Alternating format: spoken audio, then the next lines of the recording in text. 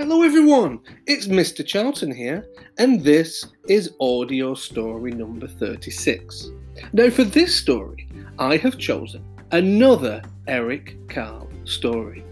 This is The Very Hungry Caterpillar. Are you ready? Okay, let's begin. The Very Hungry Caterpillar.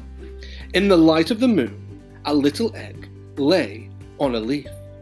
One Sunday morning, the warm sun came up, and pop! Out of the egg came a tiny and very hungry caterpillar. He started to look for some food.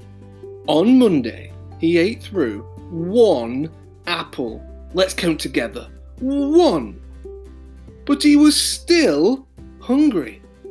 On Tuesday, he ate through two pears. Let's count together. One, two pears, but he was still hungry. On Wednesday, he ate through three plums. Let's count together. One, two, three plums, but he was still hungry. On Thursday, he ate through four strawberries. Let's count them together. One, two, three, four strawberries, but he was still hungry. On Friday, he ate through five oranges. Let's count them together. One, two, three, four, five oranges, but he was still hungry.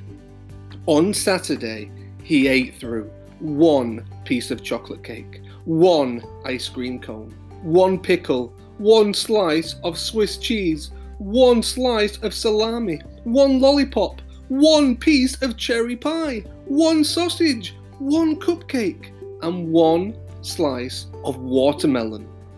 That night, he had a stomachache. The next day was Sunday again. The caterpillar ate through one nice green leaf, and after that, he felt much better. Now he wasn't hungry anymore, and he wasn't a little caterpillar anymore. He was a big, fat caterpillar. He built a small house called a cocoon around himself. He stayed inside for more than 2 weeks. Then he nibbled a hole in the cocoon, pushed his way out, and he was a beautiful butterfly. The end. Boys and girls, I hope you enjoyed it. See you again soon. Bye, bye, bye.